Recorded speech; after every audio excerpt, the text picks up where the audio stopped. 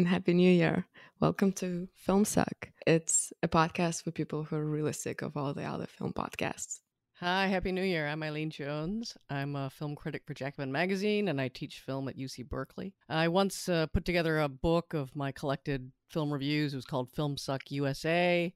I was making an argument about the rotten state of cinema and what we could do about it, and nothing changed, of course. So here I am harping on it some more. I'm Evgenia Kovda. I'm a filmmaker and an MFA student at Handra College in New York. You can hear I'm a Russian, so I'm the one you blame for everything that goes wrong in this country.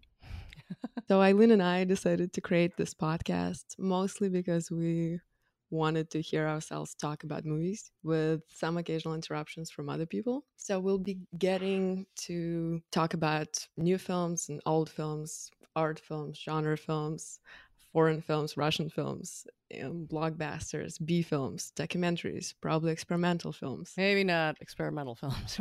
We got to draw the line somewhere. Well, we'll see. So there will be regular bi-monthly episodes of Film Suck starting in February. So we'll be having guests on the show too, including professional filmmakers and probably key crew members, some disenchanted academics who think too much about films, and of course friends of ours who have entertaining opinions. We'll also have recurring segments devoted to special areas of film inquiry under such categories as Confessions of a Cinephile, The Hall of Shame, The Honored Dead, Academic Hellscape, J'accuse, What Film Scarred You for Life. Plus, you'll have opportunities to send in write-in questions, and we're going to call that segment Your 15 Minutes. Great. So a lot of things to look forward for. So a lot of things to look forward to. Whatever. 2-4. So let's get started with this special New Year's episode of Film Suck. If you like what you hear, please subscribe to our bi-monthly podcast through Patreon. So today we're talking about the Coen brothers, the films by the writer, director, producer, even editor team of Joel and Ethan Coen. Eileen is something of an expert on Coen films after teaching a class at Berkeley for many years on them. The Coen brothers are quintessential American storytellers who've been making hugely entertaining, funny, and philosophical films about America for over 3 decades. Usually they don't like to explain their films and articulate the ideas behind them. Joel said, again, not wanting to actually explain their filmmaking, he said that isn't it better than picking up trash for a living? So we're going to speculate a little bit about what the hell is going on there. Their latest film, The Ballad of Buster Scruggs, is currently playing on Netflix. The Ballad of Buster Scruggs is an anthology of 6 Western tales that seem to follow a train of thought they've been pursuing many other of their films as well. There are Western elements, of course, in Blood Simple, Fargo, The Big Lebowski, and No Country for Old Men. But this is the first time they've really gone totally Western in their approach. All the tales are presented in a old-fashioned book entitled The Ballad of Buster Scruggs and Other Tales of the American Frontier, which gets opened at the beginning of each tale by showing a colorful illustration from the story in the opening page of the text. The shots of the book that keep recurring made me wonder what's the structure of the film. Is it just a loose collection of tales, or do you think that there is some underlying principle to them all? Well, of course, I think there's an underlying principle, although the Coens, are happy to make it sound in interviews like it's really just a loose collection of tales. They really emphasize that they wrote the stories over decades, and they strung them together in the chronological order that they wrote them, and then went, oh, those hang together pretty good. That's typical of their type of commentary they make on their films. They never, almost never, unless it's a really astute French interviewer that they seem to get on with. Occasionally they'll get into their work a little more, but that's typically what they say. And the way it was received by critics and just people I talked to, that's exactly how it got received, is people would just talk about what's my favorite of the segments, what's my least favorite. So, I love the gal that got rattled segment, but I hated Meal Ticket, or that kind of thing. I think just by them being the Coens, and they do very tightly, kind of organized films, as well as just the book motif that keeps recurring over and over, is that clearly there to suggest There's a principle that's unifying all the tales. You can look at the book cover and you'll see that there's a dead tree on it and the skull of a steer, and that's the illustration. So it's kind of alerting you to every one of the segments, whether it's a funny segment or a much more emotionally heavy segment, is going to focus on death, usually violent death on the frontier. And that makes sense given, how Westerns work, what the Western mythology is, how we tend to look at even the American founding, that there's all this death and danger, and we tend to kind of recast it in heroic and ennobling terms. That's interesting, but there are other films as well. There's this almost reminiscence of Mark Twain's kind of voice, partially because of this exaggerated tall tale quality of the stories. And specifically in the Buster Scruggs, do you think that the Twain's influence is specifically noticeable here? And what about the other main influences that you think they generally have? Well, it certainly seems to me, anyway. I'm a big Twain fan, so maybe I'm reading into it, but it certainly seems like the kind of tall tale quality of the films, where all these fantastical things happen. That's very true of Mark Twain's specialty. He becomes famous with that story, The Celebrated Jumping Frog of Calaveras County. A kind of fantastical tale with, huge Western dialects that are really humorous and comic through exaggeration. It seems like the Coens are all over that. The kind of specific slang of a region, that's something they love. They seem to be American filmmakers the most interested currently by far in the kind of regional dialect preoccupations that Mark Twain had. They also have a kind of black humor outlook that Mark Twain always had, and that only got darker as he got older. So he seems definitely a huge influence. I think there are maybe other literary influences. There's a Stephen Crane short story called The Blue Hotel that's written, I think, 1895, 6, something like that, right around the closing of the frontier. And you can really see that in the last segment where the whole landscape suddenly is lit in blue. That very last one called The Mortal Remains, where we've got, travelers in a stagecoach that are pretty clearly discovering that they're already dead. They're on their journey towards some final destination, which is a post-death destination gets revealed, and they end up at a hotel it's blue with blue doors, and as they walk in, I couldn't help thinking that it seems like a direct quote from The Blue Hotel by Stephen Crane, which is about Western mythology that was already completely current at the time the frontier was closing. It was a mythologizing that was happening during the years we consider the Wild West years. And he's talking about the hotel as a place where an Easterner gets snowbound and is just convinced from the kind of Wild West tales he's been reading and hearing that he's locked in with a bunch of desperados and they're all going to try and kill him. And this becomes a kind of self-fulfilling prophecy, suggesting that everybody's absorbed this idea of violent death is defining the West. So that seems particularly something, and I don't know, they talk about having read a lot to prepare them for the film, and that includes not only literature of the time, but it seems pertinent, but also, primary sources like letters, diaries, that kind of thing. They just wanted to get the language, kind of absorb the language so they could then work with it. I think they're big readers, more than people realize, and they used to really emphasize that in interviews when people would always be saying, what are your film, the filmmakers who inspire you? And of course they'd always name some. Kubrick, they're big fans. Let's see, Alfred Hitchcock is clearly someone they're constantly quoting and evoking. Usually really super formalist filmmakers like they are themselves. But they'd also say, we're big readers. So for example, when they were making films in a kind of neo-film noir mode, they would say, we're actually drawing on Dashiell Hammett and Raymond Chandler and James M. Cain.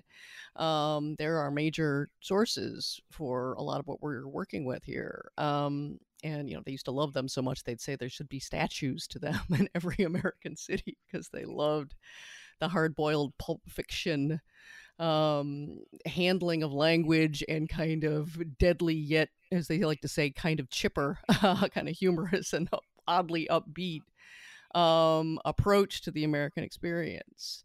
So there's a lot of both going on at the very least. Plus, supposedly they used to sit in diners and just listen to people talk.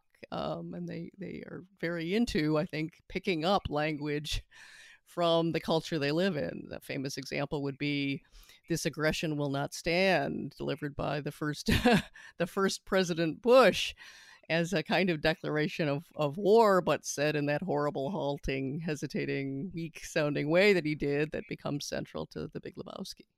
And what about, since we are now talking more about the Buster Scruggs, so the last tale, the Moral Remains that you mentioned, seems to be very different from all the previous tales in Buster Scruggs, because like no one really gets killed there, but all the characters are really already dead in the very beginning. Right. Where do the Coen brothers stand in terms of like the characters there? Because it seemed that one of the characters in the tale, or actually two, they were bounty hunters, right? And during their ride, they argued about the meaning of existence and how to define humanity. So do you think Coen stand with the bounty hunters who are just watching? Is one of the characters sad? I mean, if they're identifying anywhere, I think they'd probably find it funny to be like, to be as the bounty hunters are calling themselves, Grim Reapers, harvesters of souls, and also fascinated by just watching their passengers, who they claim they distract by storytelling, so that they don't realize they're being harvested, and that they love to watch their eyes as they try to figure out what's happening to them. And it certainly sounds like, if you want to get academic and meta about it, that's a kind of stand-in for the very practice kind of the Coens. We're taking you somewhere, and it's probably going to involve violent death, and you don't know where you're being taken. We know where we're taking you, but I think they hate, this is exactly the kind of question that they would never answer, and they would hate anyone even speculating about. But I think they kind of counter it with the back cover. The Mortal Remains, the last tale. It ends, the book closes, and that's the end. And you see the final image, and we're looking at the rear end of a horse, facing us. So in other words, it's a horse's ass image, and you see the horse's head turned around to kind of look quizzically around at us. And they put their end credit, their directing credit, is over the horse's ass, and that, I think, is both a kind of prankish attitude toward us, as well as a kind of course, naming of themselves as, we're among the horses' asses who don't know what the hell's going on. So we can kind of be both. We're the people pulling the levers behind the scenes, and we're the passengers along with you.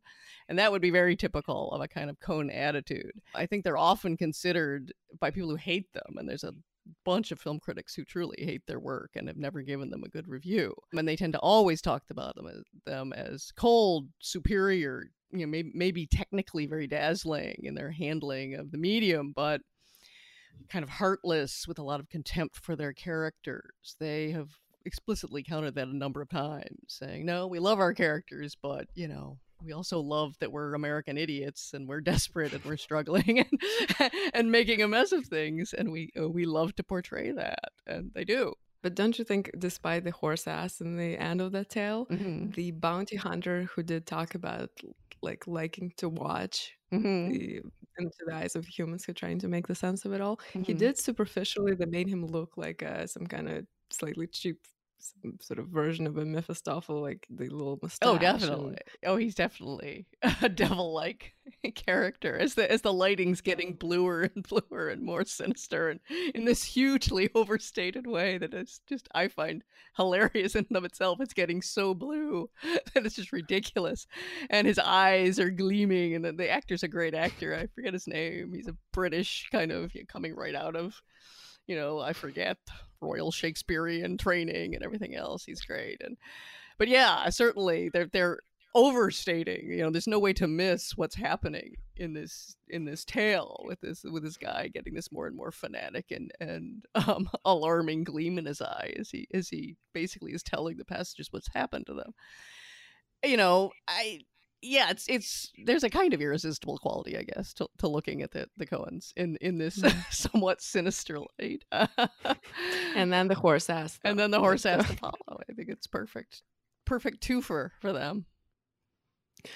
Yeah, that might be the essence of their like outlook. Since the Mortal Remains tale is the only one where the character's already dead, and it seems to be nothing grim really happening in Well, the tale. the characters react to it as if it's pretty grim, but yeah, we don't see anyone literally killed. Yeah. That's what I'm getting at. And all the other tales in Buster Scruggs have this horrible, violent, unexpected deaths. Can you talk? And they're really funny deaths too. Some of them. Some of them, the early ones, yeah, are funny. Can you talk about this violence? The violence in the Coens and violence and violent death. Yeah, it's a signature motif that they have. They have a very distinctive handling of it. There's even a book about it. I forget what it's called exactly, but it's something like Unique Characters of Violence, some awkward title about their handling of violence in all their films. With probably the murder by wood chipper in Fargo being the signature shocker. But also somehow funny. You can see the foot of Steve Buscemi's character being shoved in to the wood chipper that's spraying out blood. So it's both horrifying, but there's something slapstick about the whole thing.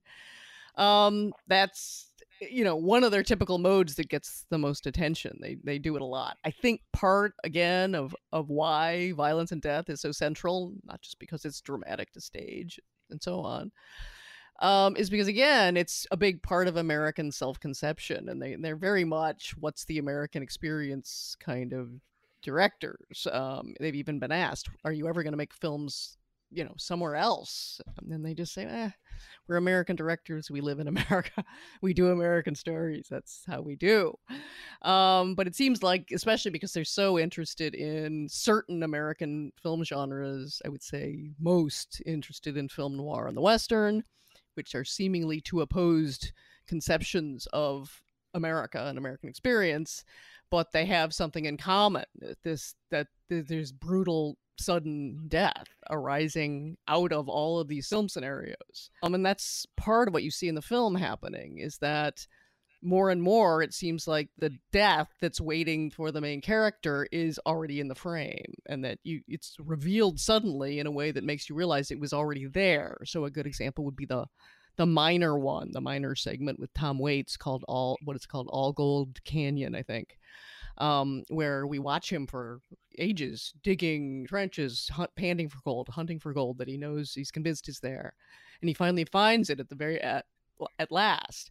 And he's in a kind of grave-sized trench when he finds it, and suddenly he's shot in the back, and as he falls forward, we see behind him a young claim jumper dressed all in black. And of course, the miner instantly realizes the guy was waiting somewhere, unseen, but in the frame with him in this valley for him to finish work. So he accuses him that you waited till I did all this work and found it, and then you shoot me in the back. And that kind of scenario keeps recurring until you get to the second to last segment, The Gal Who Got Rattled, where it's the harshest death and the death we most hate to see, because the lead, for one thing, is a really sympathetic character, and it's a woman, which is unusual for the Western, and some would point out unusual for the Coens.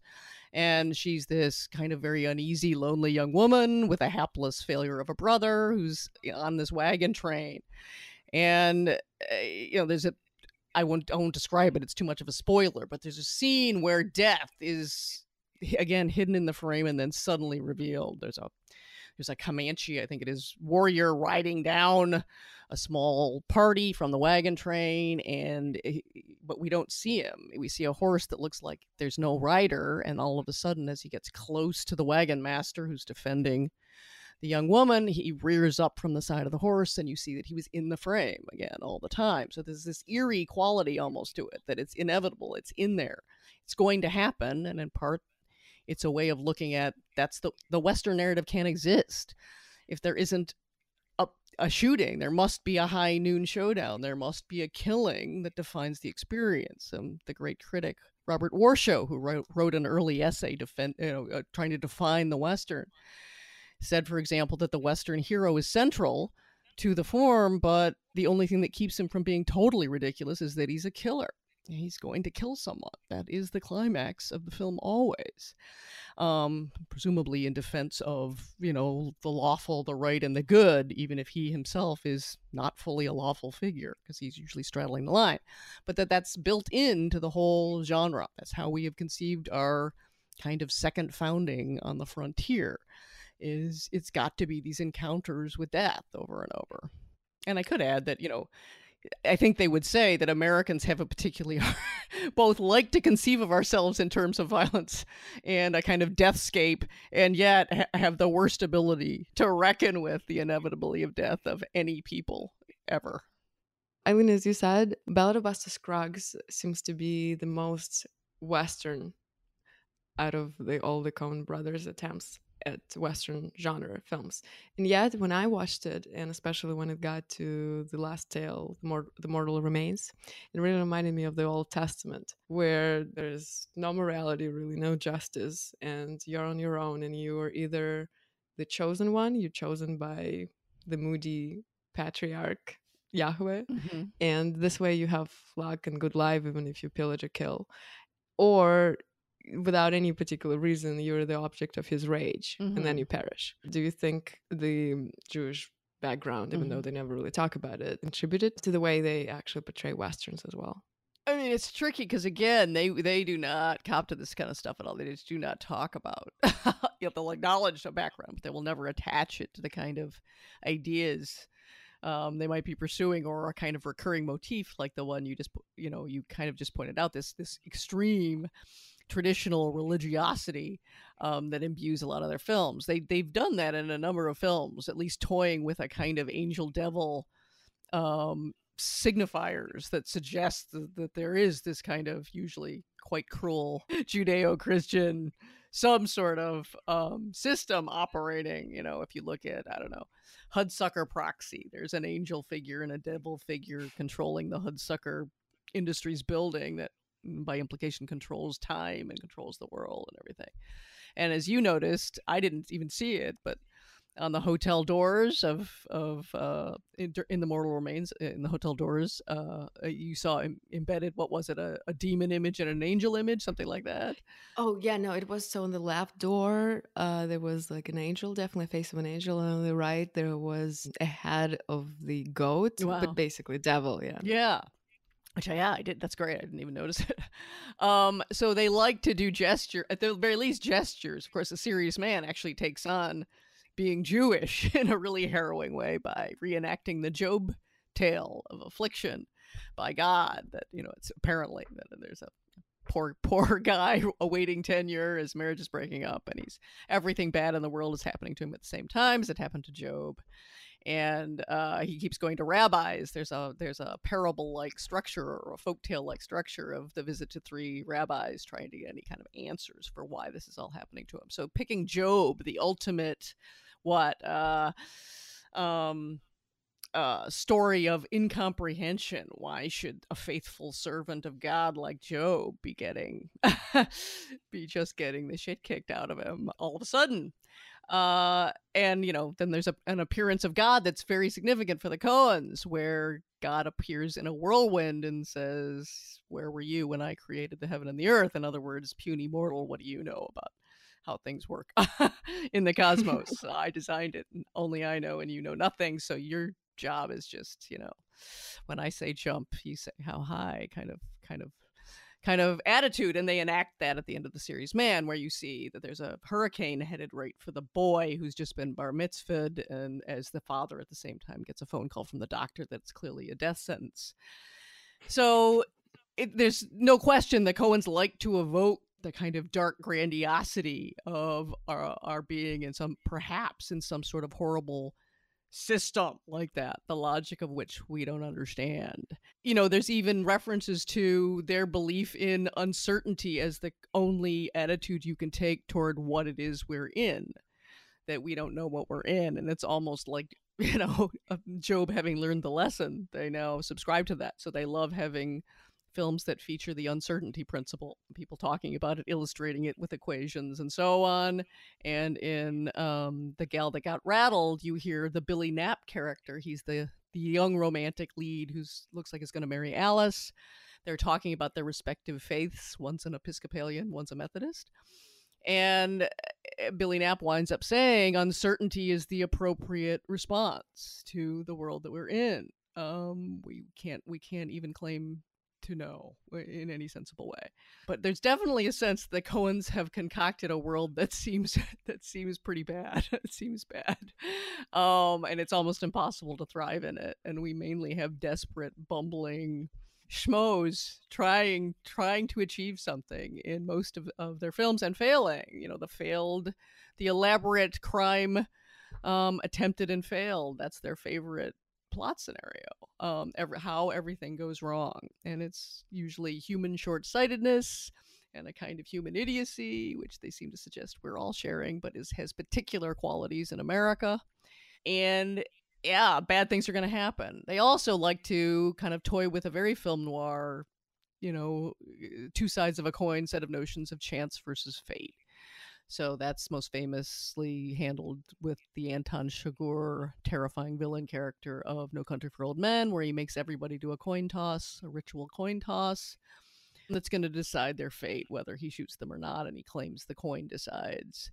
And he'll talk about the coin both in terms of obviously chance, you've got a 50-50 chance, and fate. The coin has been coming to you all the years since it was minted, just like your fate has been coming to you, and he represents your fate. So he's got this kind of confounding approach to people, and he'll always also say something like, if the rule that you lived by brought you to this, in other words, a deadly encounter with me, of what use was the rule? So he's also there to give people final moments of utter despair at their own failure, the failure of whatever philosophy they subscribe to before they're probably going to die.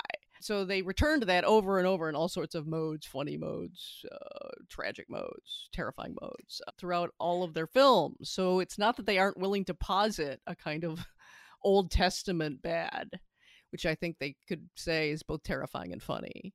But they have other modes of trying to reckon with a cruel cosmos that they bring in as well. I mean, Carter Burwell, who's their composer, he's been with them from their very first film. His first film, Blood Simple, was their first film.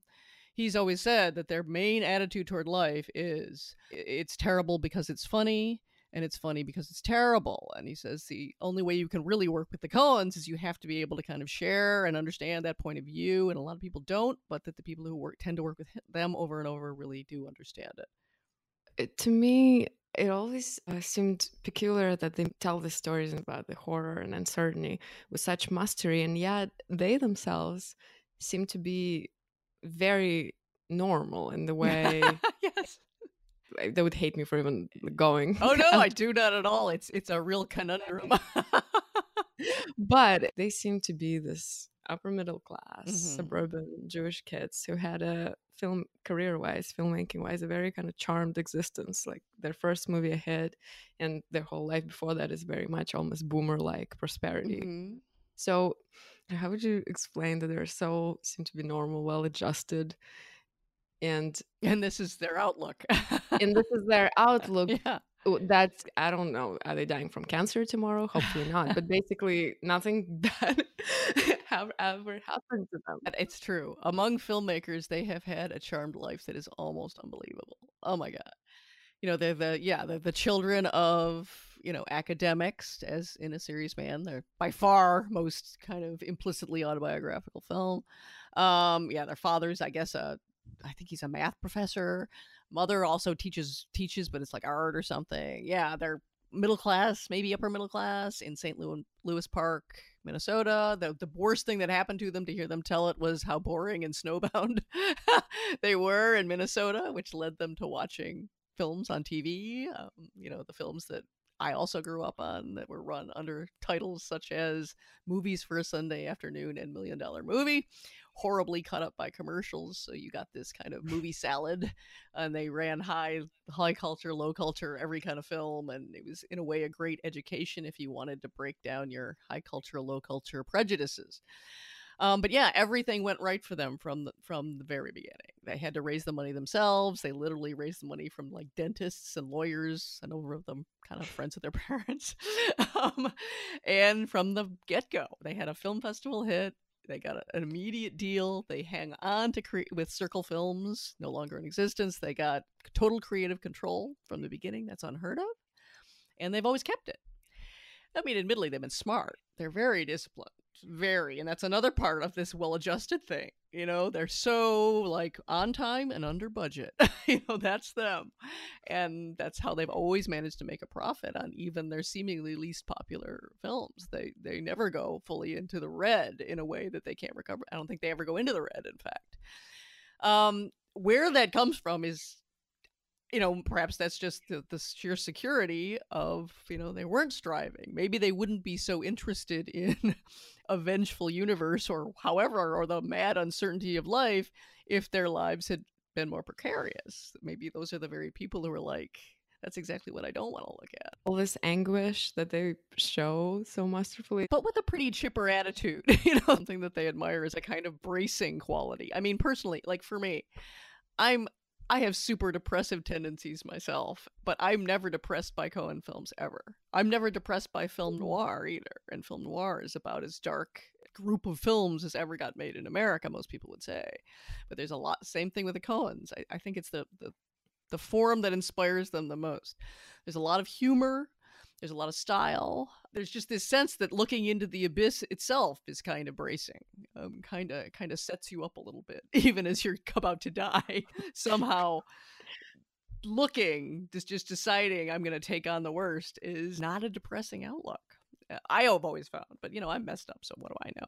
A lot of well-adjusted people watch those films and think they're sick, so I don't know what to say about that.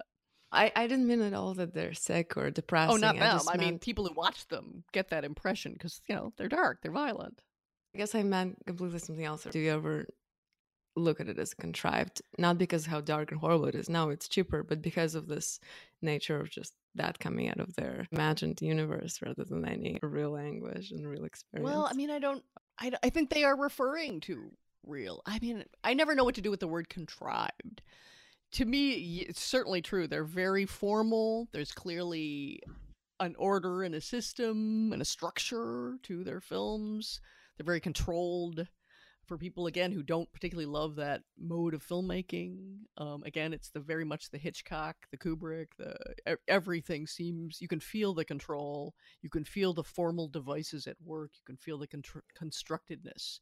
They never make movies where it's like it was like I was looking out a window and I was just watching reality. Even though there are scenes where you might kind of forget the constructedness, but it's hard to ignore it. There's always some tour de force montage or wild color scheme or something to remind you filmmakers at work here.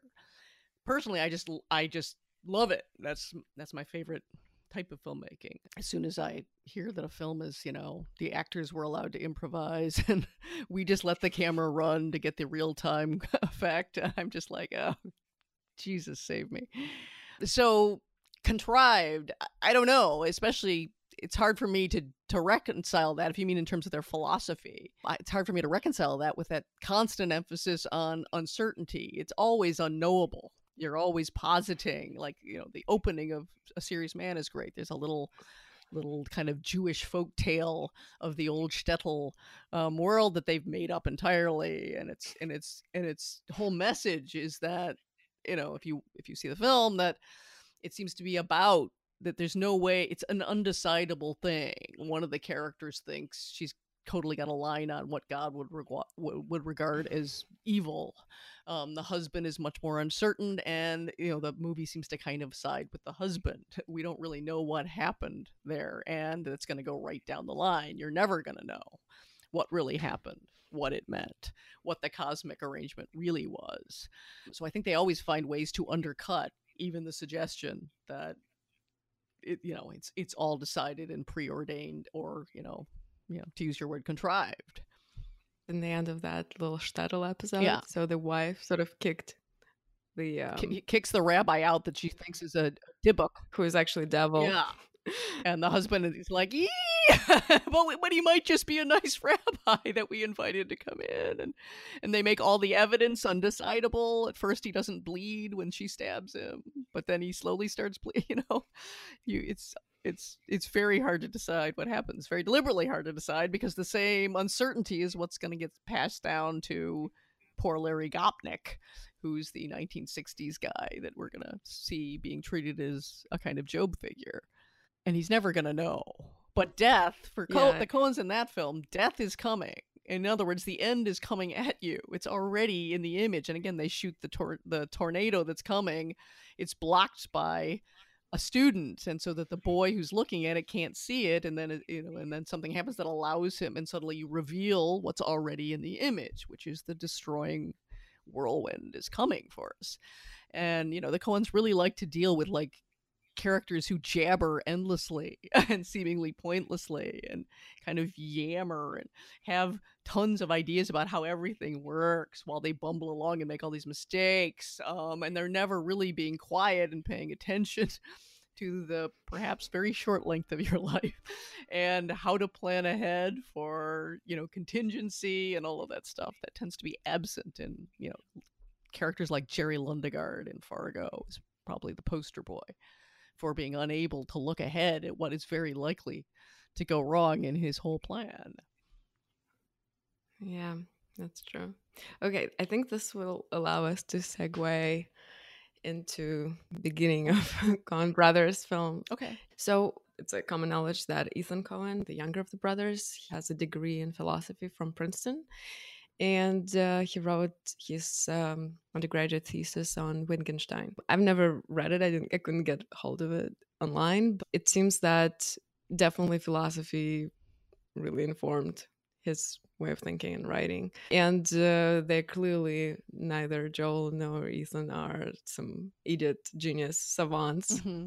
They have no idea what they actually say or mean. Do you think you'll try to define their philosophy of filmmaking? Which is terrifying to even contemplate, right? To define. What could you deduce from just watching films? Let me start. I have read a few. I had the same trouble in getting his thesis. I tried to get it myself, and I don't know if he stole every copy or why. It should be available somewhere, and I have read somewhere, and I'll have to look it up, some quotes from it, and one of them was hilarious because they were quoting Stanley Cavell and the larky, completely colloquial language that Ethan Coen was using, and he said, something like, what would old Stan say? Old Stan was, just completely, I don't know, joking his way through this thesis if the whole thing was like that. So, it's interesting to go to Stanley Cavell, who's a philosopher who's focused, of course, on America. He actually saw and commented on one Coen Brothers movie, which is Oh Brother, Where Art Thou? And he wrote a very serious, little section on that film. And one of the things he said was the Coens seemed to be engaged in what he called bearing witness to American history and the American experience. And of course, his notion of bearing witness, was complex and difficult. But just that he would see that and remark upon that seems suggestive. Plus, I should also add, there's a book that I have often taught, or at least taught parts of, called The Philosophy of the Coen Brothers. And it's a series where philosophers take on film. And every chapter is a different, philosopher addressing how the Coens are handling certain philosophical ideas. Not literally usually, but how you can see those kinds of ideas being worked through their films. One of them would be there was one dealing with Raising Arizona, talking about how America operates in and this is a quote, optative or aspirational mode that comes from, I think, Ralph Waldo Emerson, one of the American transcendentalists. And they're talking about the idea that, we bear this kind of burden that we're supposed to be constantly aspiring and moving up and achieving and defining ourselves and perfecting ourselves. And that the opening scene of the film is this character whose name is H.I. or Hi McDonough, and he's thrown up against one of those old-fashioned police lineups. And so we can see how high he is measuring on that board. And then the next scene is the prison psychiatrist. He's a failed convenience store robber. He always gets caught. He's completely incompetent at it. But as he likes to huffily say, he comes from a long line of outlaws. So again, you get that grandiose self-conception of, I've got real Western renegades in my background. The next scene is the prison psychiatrist basically telling Hai and the other prisoners they haven't been measuring up to where a man should be in America, and one of the things they should be doing is marrying and having kids, and that's the kind of catalyst that leads almost directly to Hai meeting a woman who's a cop and trying to make a marriage work that seems impossible. So that's one way that, and this author's name is Richard Gilmore, is arguing that from the beginning there's these kind of concepts about American ideology and ways of thinking about ourselves that are getting worked really effortlessly through Coen movies, so that you don't kind of catch them at their philosophizing usually. The closest to offering philosophy is you'll get these kind of pop philosophers in the opening of their first movie. Blood Simple, it starts with a series of very desolate American landscape shots in, I think it's West Texas. And there's no people in them, but you see these kind of ugly evidence of human culture, like a blown out tire on a long, desolate highway, that kind of shot.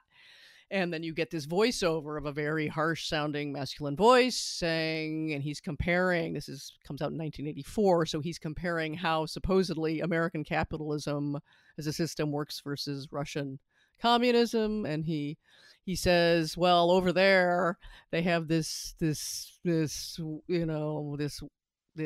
way of working that everybody helps everybody else, and that's the theory anyway. But he says, here you're on your own. And then we go into the rest of the film where we see what it means that in America there's this everyone's playing a lone hand. Nobody is communicating with each other. There's a fundamental kind of paranoia. There's all this desperate striving, and this is going to lead to that inevitable violence and violent death that you see in Coen films. They echo almost exactly the same opening again, the same structure, the same combination of that type of image and voiceover in No Country for Old Men. Image of empty landscape shots of West Texas, and it turns out to be Sheriff Bell is doing the voiceover narration, but in his case, he's talking about the great Western lawmen, the lineage that takes you back to the great days of the West, and he wants to think of himself in that lineage, but he can't. He's basically saying he cannot, as he says, push his chips forward against a kind of crazed violence that he's claiming is new in America. This is a film set in, I don't know what, 80s, I think. 1980. And later he's going to be challenged and told it was always here. This is a crazy country. The country has the devil in it. It's always been harsh and horrible. So at any rate, you get this kind of, there are philosopher figures who most people would never say that's a philosopher. They're usually very kind of harsh working class figures who like to talk a lot. But it's funny that the voiceover line in Blood Simple, for instance, right, about everyone being on their own, and that's a kind of theme going through many of their other films, right? Because they themselves are very much not on their own, and they're constantly helping each other out and just like merged into some kind of two-headed being. Do you know how did they make it work? I know a lot of people are definitely mystified by that. I'm curious if you have some insight into their process, not only writing, because writing together seems sort of at least understandable, but directing and being on set together, because I would think, having some of my experiences in making like a short film, is like that you have to be the general, otherwise I think everything gets confused. So how do they do it together all the time? Yeah, you're absolutely right. I actually have worked with a pair of directors for a few years, and it inevitably freaked out the crew. And I was one of the producers on the first of their films, and so many key crew people coming up saying, okay, how is this going to work? Who do I listen to? What if they disagree with each other? I mean, it was a real freak out. Sets are so hierarchical, even at the indie level, even at the student level. I mean, it's an army, right? There are the troops, there's a general. So how do they do it? If you do anything slightly different, people just can't handle it. And admittedly, it's so high pressure, when you're actually during production, when every minute is costing you money. So that has been an ongoing big concern, especially in their early years. They faced exactly that. And, people have always been fascinated. Their number one question that they get is, do you ever fight? Joel hates that question. He said he's been asked it for, by now it would be 35 years. But he's always said they never fight. And as far as I can see, everyone who gets interviewed who talks about how they work says it's the most uncanny thing they've ever seen. You can ask either one and get the same answer. It's like they've achieved some kind of creative mind meld where they're in complete agreement on almost twin-like agreement on what they're looking for, so that they can both, write, direct, what do they say about their writing process? I forget which one of them is a better typist. So he types and the other one paces, and they just effortlessly either work together or just write the scenes separately and trade them. And it seems to be a frictionless relationship, which is, again, bizarre and almost unheard of. And yet all the testimony from the sets is the same, uniform. The most calm, the most humorous, the most no stress. Why no stress? Because everyone knows exactly what they're doing. The Coens are fiends for preparation. From their early indie days, they started the process of writing the script, and the script stays the script. It's very few changes. That's unusual in Hollywood filmmaking. Normally, the rewriting goes on and on and on. It can be an hour before an actor is supposed to perform. They're getting new pages. It can be really a chaotic process. With the Coens, there's one script. It doesn't change. You learn the script. And after they complete the script, they spend sometimes like up to 6 weeks with J. Todd Anderson, who is their very long time storyboard artist. They admire him because he draws like, what's the name? I'm forgetting the name of it's a Mad magazine artist that they admire. And he's great at depicting motion, and so they love him. And it's a very long process, and they, at least in the early years, I don't know if that's still true, though his name still appears on the credits. So they would do every shot. I mean, that's crazy. That's way beyond anything Hitchcock ever did. He's the most famous for the use of storyboarding as pre-planning, so you're never at a loss.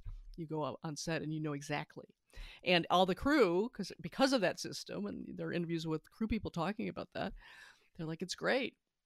You know exactly the coverage they want. So, for example, you might only have to build half a set because you know the other half is never going to be seen. That kind of ability to know exactly what is going to be shot at any given day and have images to look at is just invaluable I'm sure they must love that, because crews hate that uncertainty. I've worked with directors who wouldn't even give you their shot list by the night before, and it's a very unhappy experience for everybody, because it just leads to all that chaos and hysteria that some people really seem to like about production, but I also hated. And they have none of that. I don't think I've ever even heard any scandal stories about it. It just doesn't happen on their sets. Do you think this is partially the reason why basically studios usually let them do whatever the hell they want? They always have final cut, and they basically have... I think that's exactly right. Yeah, I think the level of control and discipline, and the Coens always saying the whole key is, we make sure we make a profit, even if it's a little one. They're not going to lose on us. We keep our budgets as low as they can possibly be. We're super disciplined. We're not going to waste anyone's money. Our behavior is never the least bit erratic. And so because they established that reputation early, when a small company gives them creative control and I think it's a 3-picture deal, and then they had an argument to keep that, presumably. So they always had, final cut, casting, everything, complete creative control, always. And as long as they could reliably do that, and once they get a reputation, they start winning a lot of awards. That means actors want to work with them and will cut their rate, and having name actors is money in the bank. More and more, it's just like, yeah, they've got a rep for being great, in some people's minds anyway, great talent, and fairly cheap to keep in business. So, and as the Coens like to characterize it, they just say, well, they let us play over here in the corner in our sandbox, and that's where we're happy. Nobody's worried about how they're going to rip a hole in a studio's budget. That never is going to happen.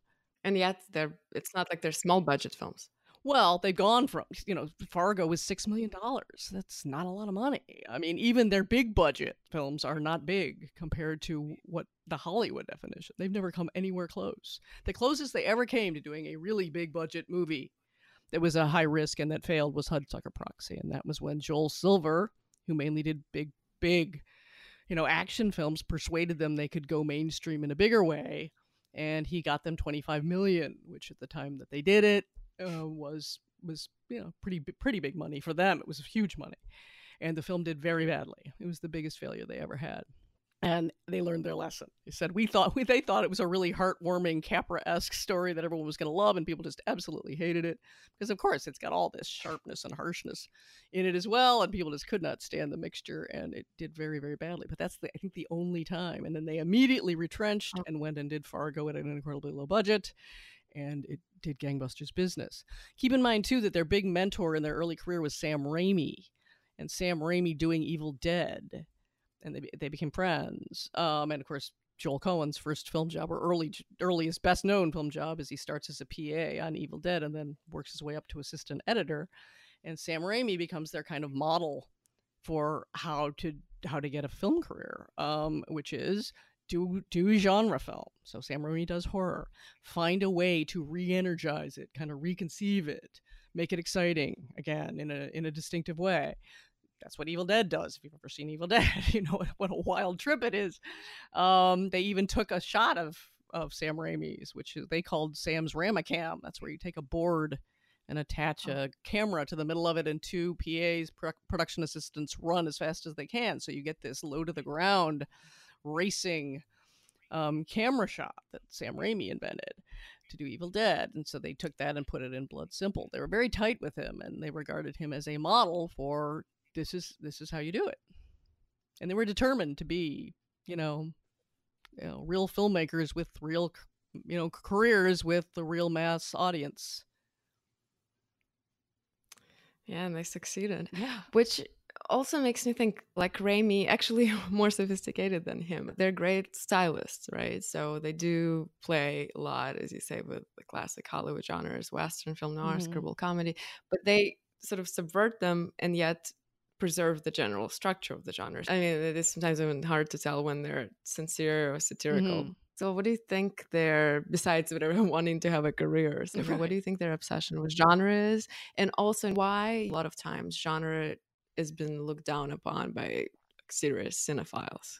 Well, if I take the last one first, I mean, genre is formulaic. It literally is a set of conventions, of plot and character and style, iconography, and so on, that gets repeated, of course, with each iteration has to have changes. So each one is sort of the same but different. And of course, you can get a lot of hack filmmaking. You get a lot of, in the heyday of Hollywood, when God, they just ground out.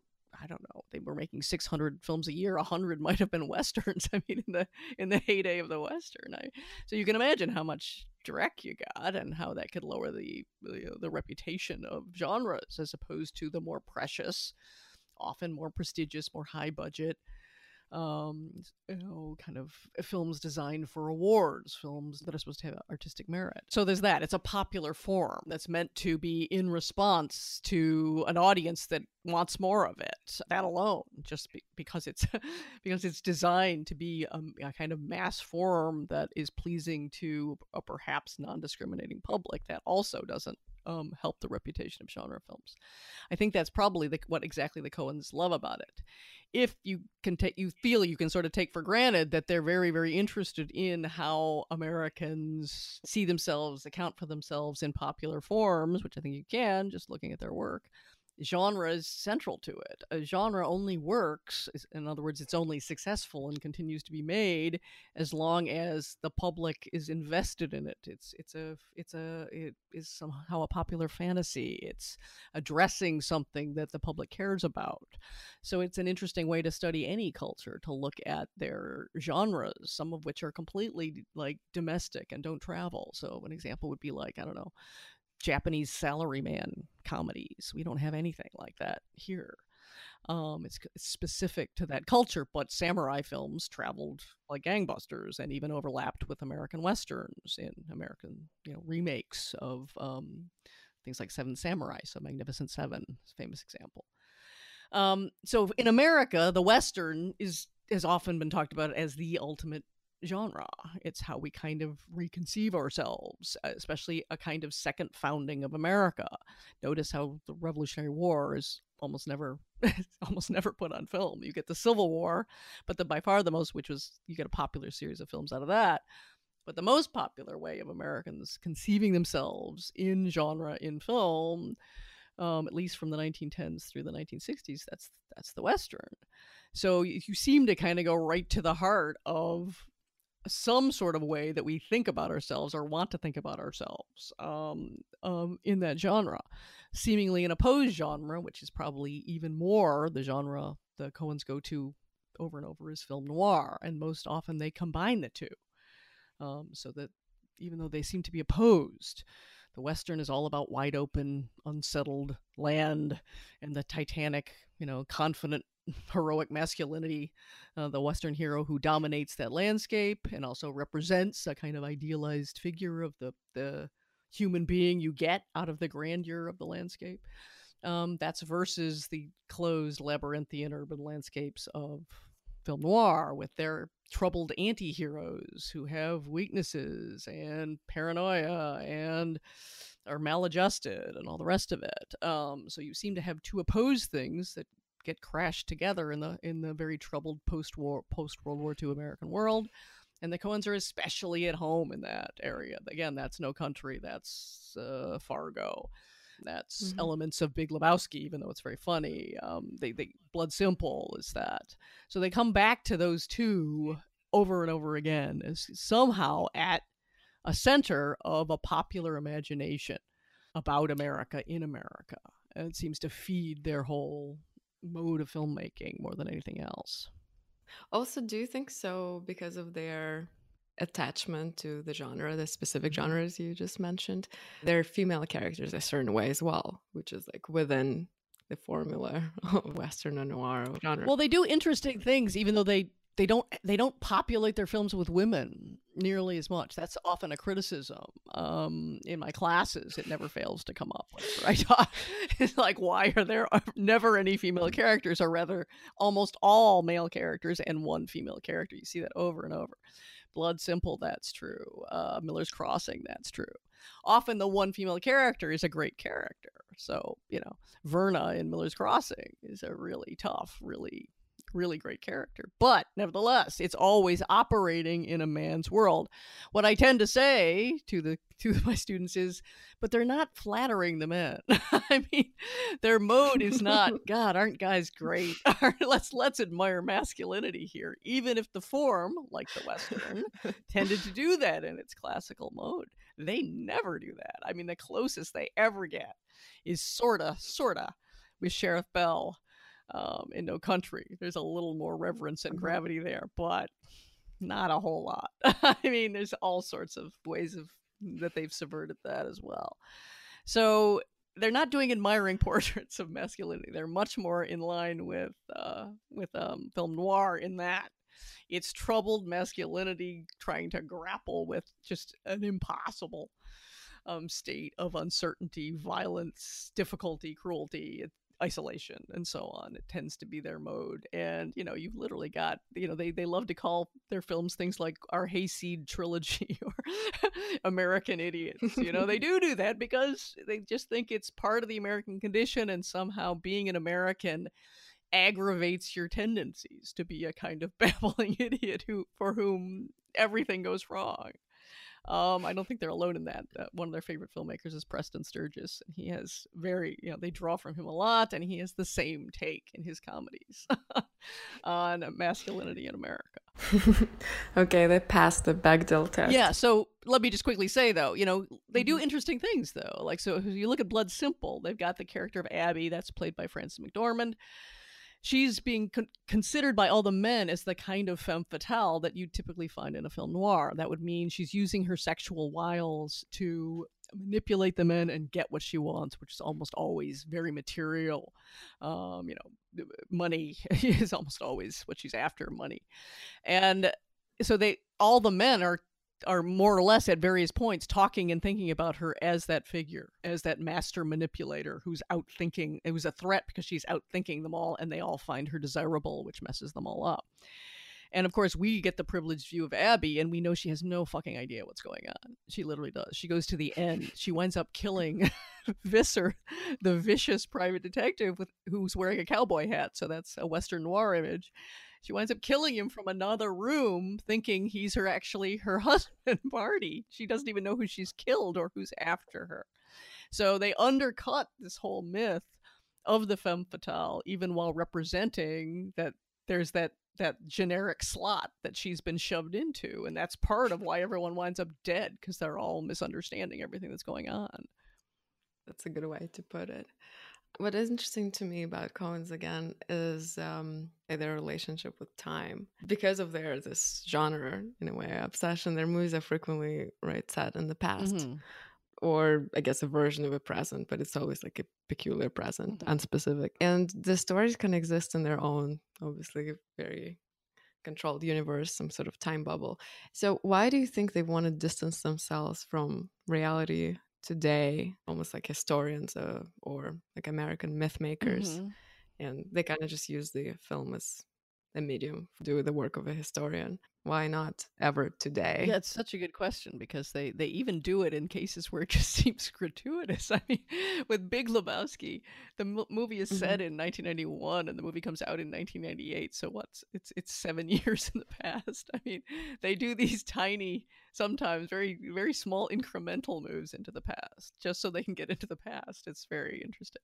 I mean, there's an exception, like I think Burn After Reading is contemporary. It's not like they've never done it, but the closest they ever get to explaining is they've talked about how early in their career they talked about how they like a slight remove from both place and time that is their immediate situation. So an example would be, yes, setting it in somewhere a bit in the past and also locating it in somewhere in the early films, especially, that they are not familiar with.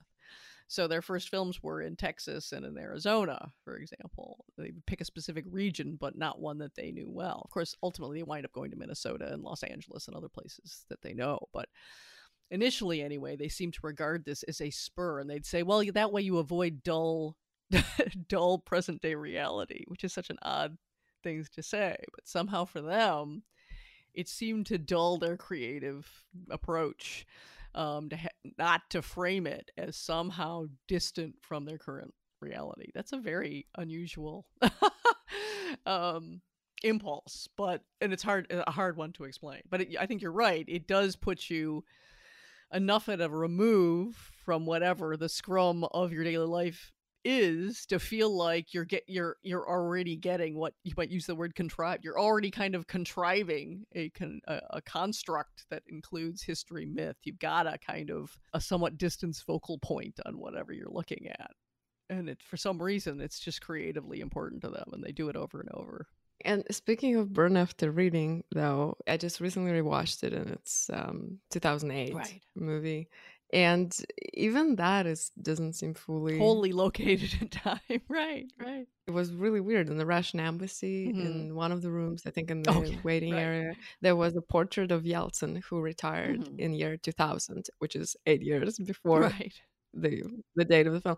But then there's a portrait of Putin too in other rooms. So it was super confusing if you really watch it closely. And I think they probably did the similar thing with Big Lebowski. Yeah, but also that same feeling of resonance, because one of the things about, say, the Big Lebowski is each of the main characters is lost, and they're very deliberately characterized as lost in some previous period, or stuck in, rather, I should say. So of course the dude is an old hippie.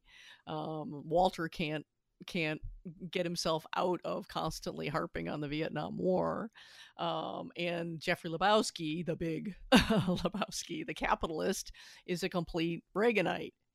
So you've got this sense of all these, and Donnie, to some small extent, is kind of like a sweet, traditional bowler. Perhaps he's wearing a kind of 50s bowling shirt. So you've got this feeling that all the men are stuck in some past era that's been strongly defined and allows them to hang on to an identity into whatever crazy thing we are in now. So the past is just haunting the whole. Even the bowling alley is a total, 50s, early 60s blast from the past. So they're really interested in, I think, in the haunting of of American present with American past, and how we're always living out, kind of plot scenarios that are associated with our past.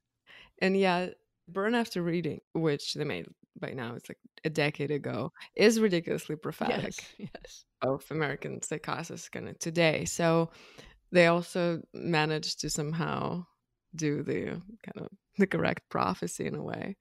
Does that surprise you? Oh God, anyhow? no. I mean, no. I think they have a real beat on certain tendencies in American culture, and that film is a great example of them drawing on a past existing genre, which is the kind of political thriller most associated with the 70s, but combining that with the kind of contemporary Washington awareness. So an example would be one of the inspirations for the character that was played by Frances McDormand called Linda Lutsky. They had read somewhere that Linda Tripp, if you remember the so-called friend of what's the young woman who wound up being involved with Clinton?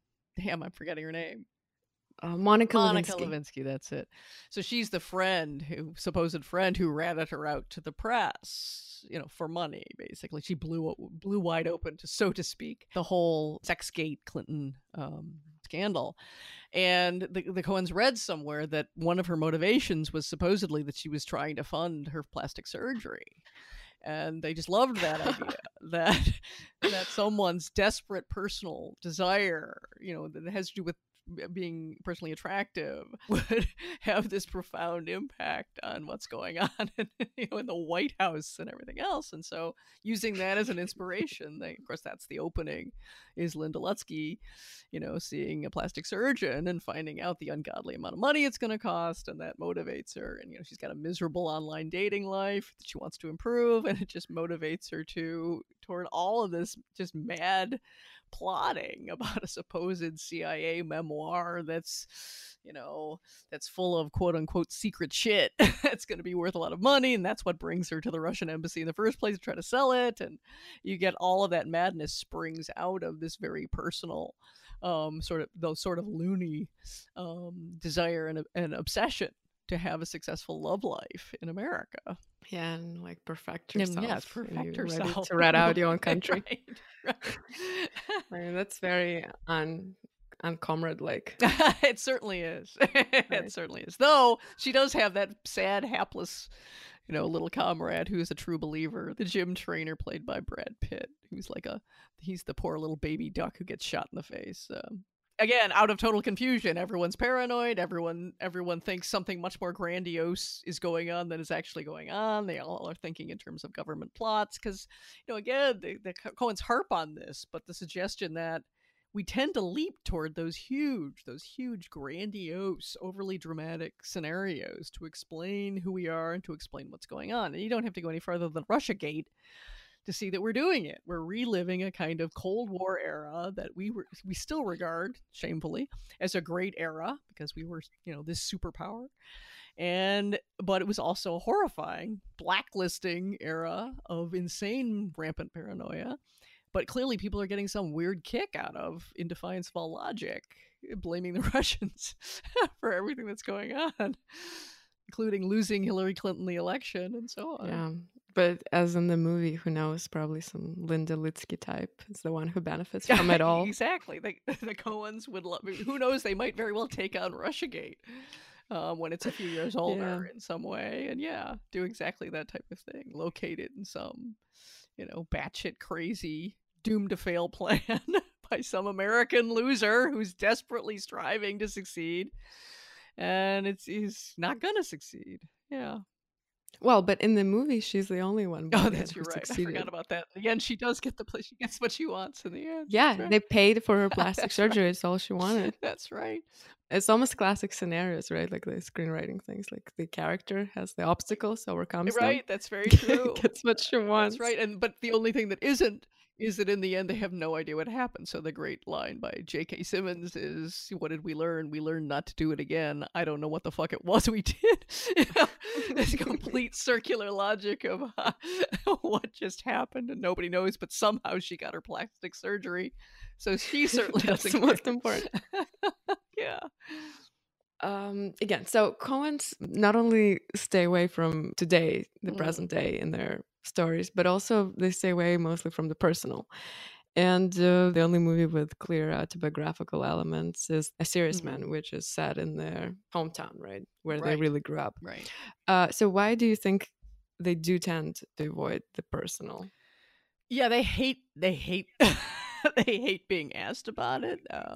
Their hatred of being asked. Joel Cohen has said in recent years that the one of the reasons that they came to hate being interviewed by the American press is the American press was always pushing for some personal revelation, and they'd go over and talk to European press, etc., and they'd be asking very intensely about what was going on in the film, and so Hmm. they really hate the mention of it, and they kind of refuse the traditional notion of the auteur, of being auteurs, because in an interview they talk about auteurs often are presenting a very almost ostentatiously personal vision of the world, or even films based on their personal experiences in very clear ways. And their example was pre-scandal Woody Allen, and they were saying, Woody Allen stars into those films, makes clear that they're in many ways about him, about someone who lives in Manhattan, usually has a profession somehow related to his actual showbiz, various professions, has a girlfriend named Annie Hall, who's actually Diane Keaton. All of that is all based on, Woody Allen's own known autobiographical experience, proclivities, etc., etc. We should have been warned, because there was even him leching after a teenage girl in Manhattan. It was all there. So they said, we're explicitly not that. We're not at all interested in self-exploration on film. It's just not something we care about. So they tended to resist the whole auteur idea on those grounds.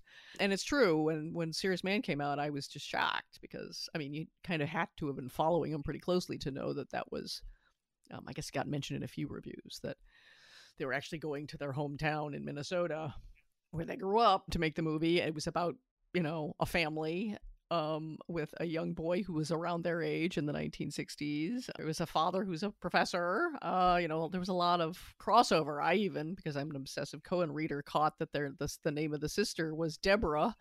I think that's right. But at any rate, the only thing they say about her is or one of the few things the Coens ever said about her was, we never got a joke. We never got to know her very well, because she was always in the bathroom washing her hair, and they worked that joke into the movie about the sister figure in the movie. But otherwise, who knows how much of it is, other than the experience of being Jewish in America in the late 60s, that kind of thing all seems like it's got to have been resonant, but we're guessing. We know very little about them, actually, about their personal lives. We just have the appearance of normalcy that we keep talking about. We don't really know. Yeah, I just wanted to say about the whole American Mm. media. So I was asking this question, not even being an American, Uh-huh.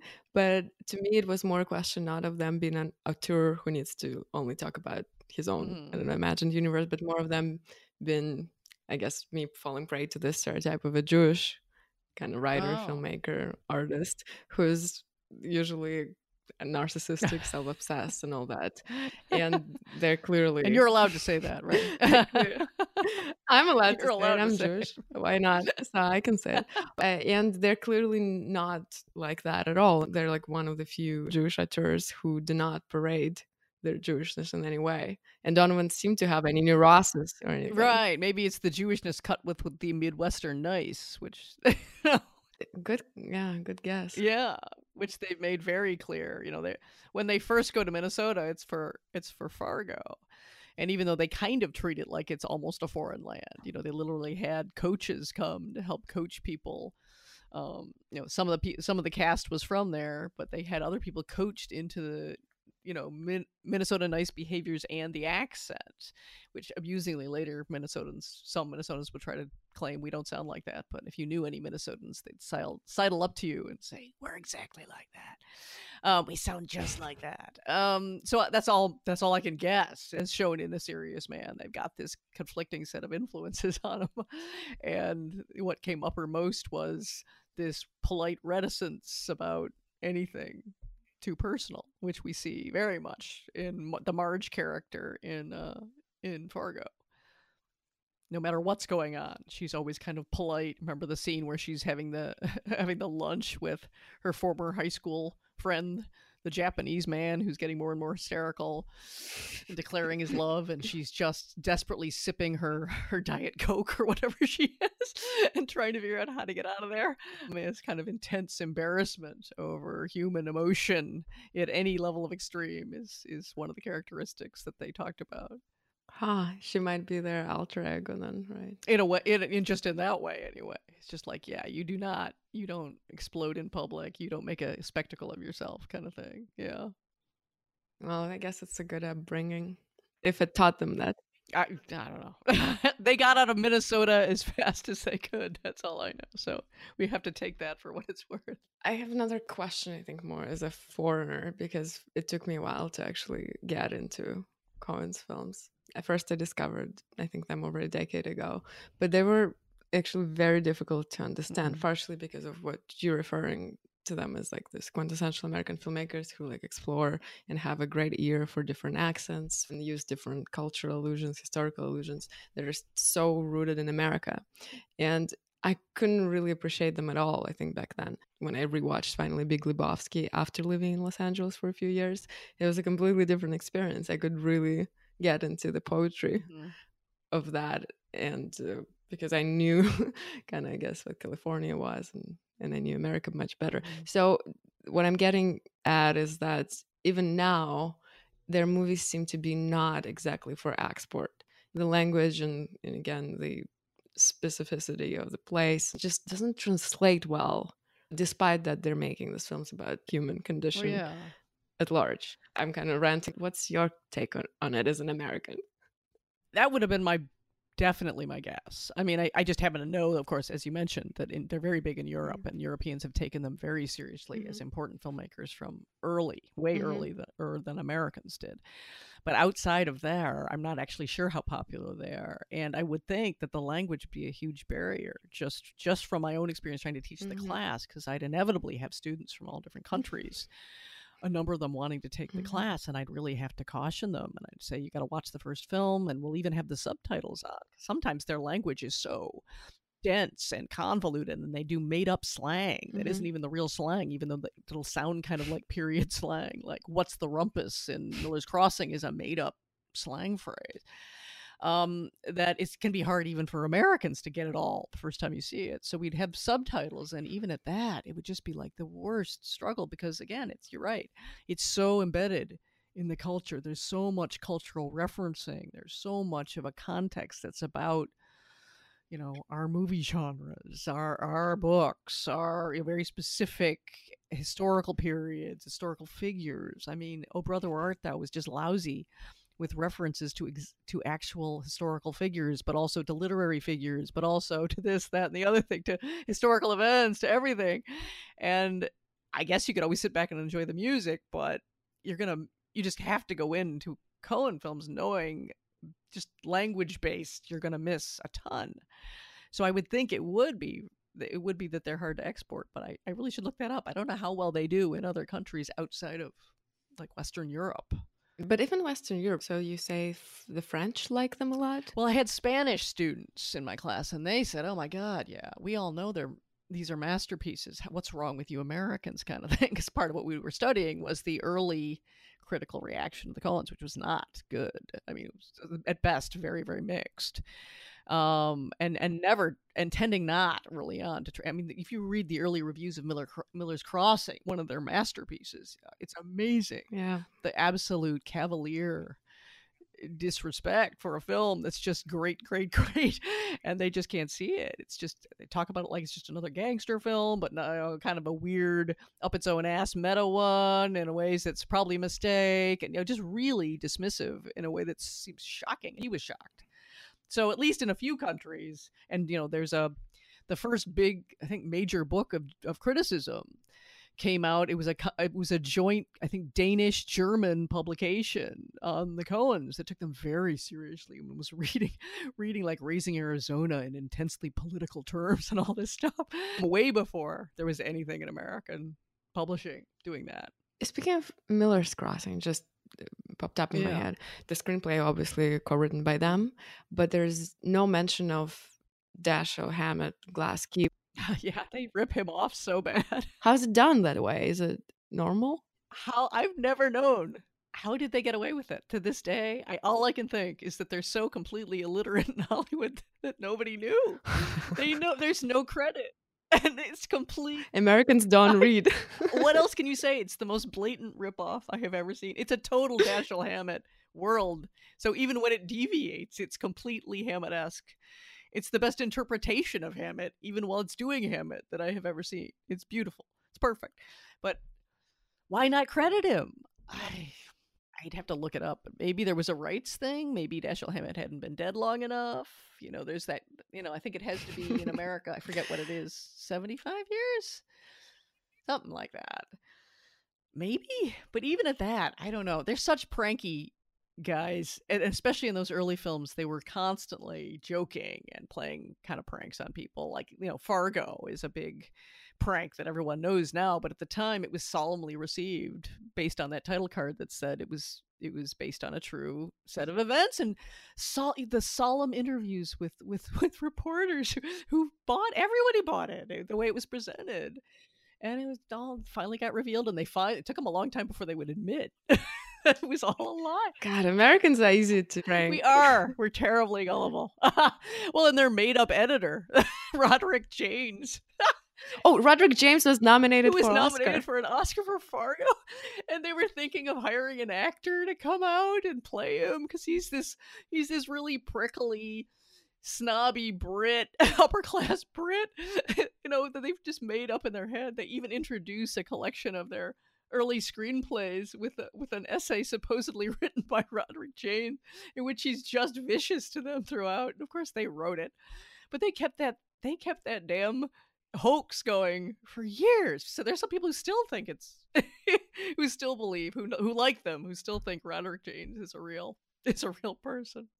So they do. I mean, they claimed initially there was a reason. They were embarrassed because all the major credits on Blood Simple were theirs. Everything was by Joel and Ethan Coen. They thought it looked ridiculous. So they claimed that's why they made him up. But then they just stuck with it. Just for laughs, for years and years and years. That is a great prank. Okay, going back to their language, because it seems so essential, and that's why it's so hard. What was initially so hard for me to understand them. I'm kind of getting surprised in remembering Buster Scruggs, the tales that are arranged as stories in the book. How come they are not writing novels? Because it's so much like Mark Twain, like their universe and their language sometimes, and they're clearly ear for different dialects, and they put so much care into the characters' specific language, and their dialogues sometimes really get to the level of pure poetry. Right. How would you explain that, if you have any kind of insight? Yeah, their choice. Why go for film? Yeah, I guess why film. And also another point I wanted to make is that there are, of course, filmmakers that are extremely dialogue focused, very verbal, but usually they're not then as precise and as visual and as inventive in the visual realm. But Coen's are both. Right, and we can say it. They're super colorful and ostentatious in their handling of language in a way that has to draw your attention to it. Just like when their soundtrack use is so upfront, especially in certain films, that you can't ignore it as this huge factor in the film. And that's more than is true in most screenplays. So they kind of fight to a draw because they're also so colorful and so big with their visual flourishes. But yeah, there's no getting around that they have this kind of literary side that is you have to reckon with, and it is true. It's not that well known. Ethan, writes short stories. I think he's got a collection called The Drunk Driver Has the Right of Way. He was part of he's done at least a one-act play, maybe more, as part of a collection of one-act plays. He does on the side lesser known kind of literary works, but they're very Coen, very, very in keeping with the Coen style. When you read them, it's like, wow, well, almost same diff, because it reads so much like what could go into a Coen script. So it reads like a script more. Well, it's just that heavy on really colorful dialogue, very colorful, very intense and specifically realized outlandish characters, all that kind of thing that tends to be very, very, very violent tales. Often they're very kind of hard-boiled Pulp Fiction-esque tales, or very comical, darkly comical tales. So kind of what you'd expect, irreverent, all that.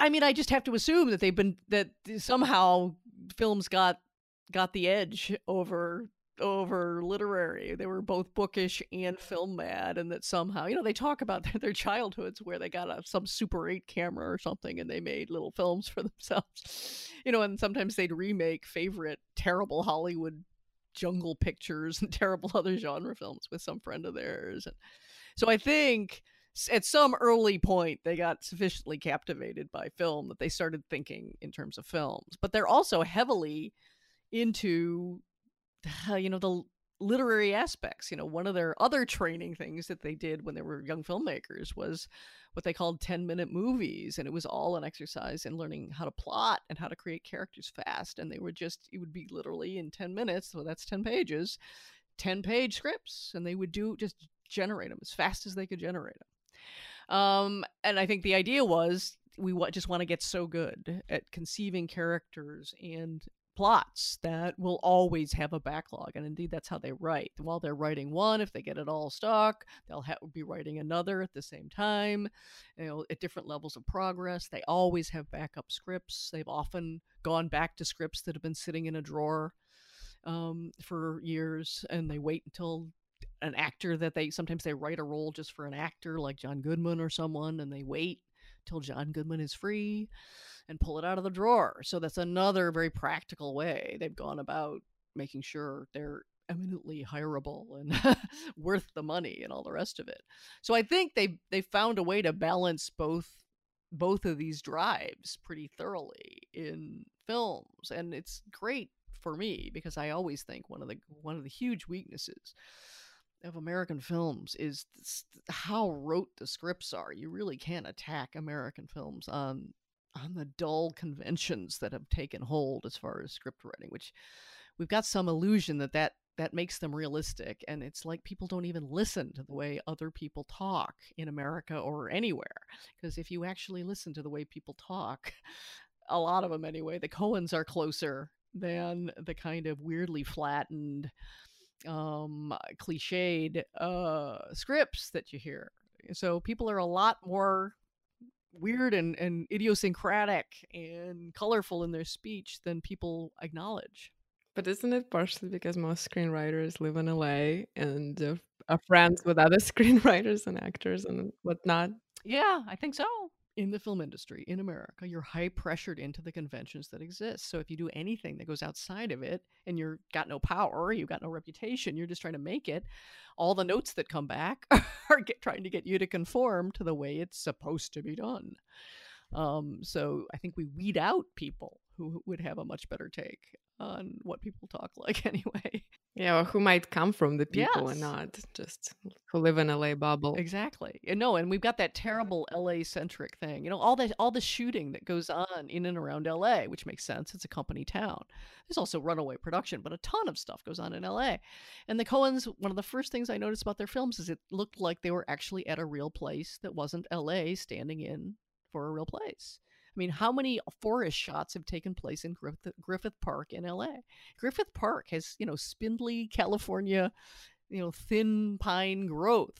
It doesn't look like, rich eastern forests. You got to go there. So the insistent regionalism of the Coens, and they attach language to it. They tend to go, if you wanted to argue for how, especially in their early films, they defined how they were going to approach location and character, it was you start with the geography.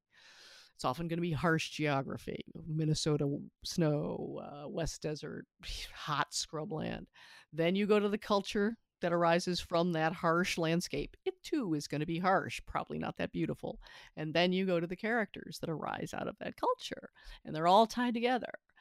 And so that kind of particularity of place and language and the types of people and all that was the first thing that struck me about the Coens is like, God, this is great. Just to not feel like what you just said.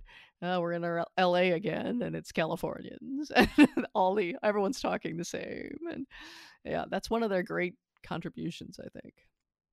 It's interesting the way you describe their process. Almost sounds clinical, like social anthropology at its best. Well, and it's, admittedly, at its most imaginary. They don't mind at all when they were shooting in, I don't know, I forget, Texas, for their first film, Blood Simple, and they said, well, it's kind of a Texas of the mind, because they were admitting, we don't know Texas. Texas of the We know mind. Texas through the pop culture, what artifacts that tell us what Texas is about. And in Texas, you've got a lot of harsh characters who who reach for guns automatically, where there's a lot of hot melodrama. There's a million movies and a million books about those qualities of Texas that they take and then kind of blow up. So they're always working in a kind of halfway point between what they know historically, what they know through, what's refracted through popular culture, and what they can observe. It's always this combination. They're very exacting, for example, about locations. So they find these very specific locations. So that's a kind of documentary quality to certain aspects that they can then take off from into a fantastical myth-making meditation on those elements. So we kind of got to factor all that in together. It's immensely complicated, their approach, I think. Well, it's hard even to conceive. Yeah, they're the opposite of the naturalistic. We're just gonna go and let the camera run and capture in long, deep focus, long takes, so we can discover what the real relationship of the people is to the landscape. A kind of Italian neorealism kind of thing. That's definitely the opposite of their impulse. And yet they're probably more successful than those naturalist type of filmmakers. They get at some truth. Well, especially if you regard realism and naturalism as just another style, which I tend to myself. I mean, film is such an arduous construct. It's even when you're trying to be simple at a low budget level, it's so many people and it's so much work and it's so much equipment, and there's how you make that into let's just treat it as a natural I don't know, phenomenon that we're recording. I don't even know how that's possible, but maybe that was my experience of filmmaking, even at a low budget level. It was still, Jesus, we need that many trucks and that many people and that much equipment. It was insane. It was like the circus comes to town. Yeah, but even if you think about the so-called documentary filmmaking that sometimes can be done with two people, what is natural is still some sort of construct, even if it is one camera. If you study documentary, that's the burning question. How do you ever get to objective, natural, real filmmaking? You're still setting up a shot that excludes all the other shots. Yeah. You're still making that cut there. Of course. You still shaped it. Yeah, so the Coen's way might be the truest. Oh God, I don't know. It's certainly not for everybody. I mean, I have to say that often. People come, now that I've raved about them so much, people kind of associate me with the films, and they'll come and say, I don't know why you like them, and I'll have to try to defend them. And I've just gotten to the point that I just say, yeah, they're just not for everybody. They're kind of a specialized taste. Yeah, would that it were so simple. Yes, would that it were so simple. God, I quote that now all the time. I think in there, what did you say? Would that it were so simple? Is that what it was? Would that it were so simple. Would that it were so simple. We can't get it right. We're reenacting the movie. Oh my God, we're reenacting Hail Caesar. I know, but I was thinking about it, speaking of their literary qualities, that's that. That could have been easily like a grade, 5 pages in the book. Oh yeah, I mean that's trying to record that. Absolutely, yeah, absolutely. You can kind of feel the words on the page a little bit, which again, I don't think they find that to be a weakness. Other people might. That, as you say, it feels constructed. I don't think they mind that it feels constructed. It still has power for a lot of people. So as long as it does that. It does. Okay, let's try to segue talking about later films of the Coens. And by later, I would say the films that come after No Country for Old Men, which was probably their most successful film with that got them, I think, multiple Oscars, right? Best directors. I don't know, basically multiple Oscars. I think they got wait a minute.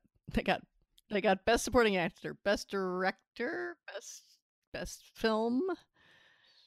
Javier Bardem got best supporting actor, and I think there's another one. There's one other. But yeah, they really, and that's at this point anyway. Fargo used to be the one everyone had heard of, and probably now No Country for Old Men is the one that most people would have heard of. Yeah, so that's sort of like a pinnacle.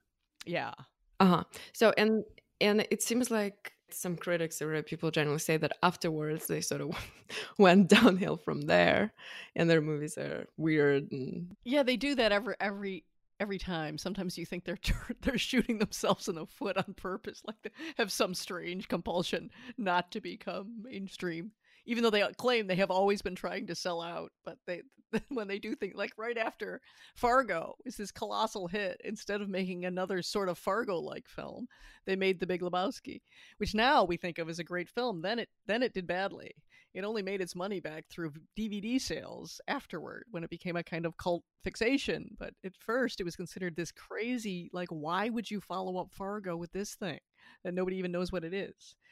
So, yeah, they kind of do that with No Country for Old Men. Why not continue in this kind of grave Cormac McCarthy being solemn in many ways about the loss of Western, this kind of Western ideal and blah, blah, blah, that kind of, harrowing blackness of modernity and all that.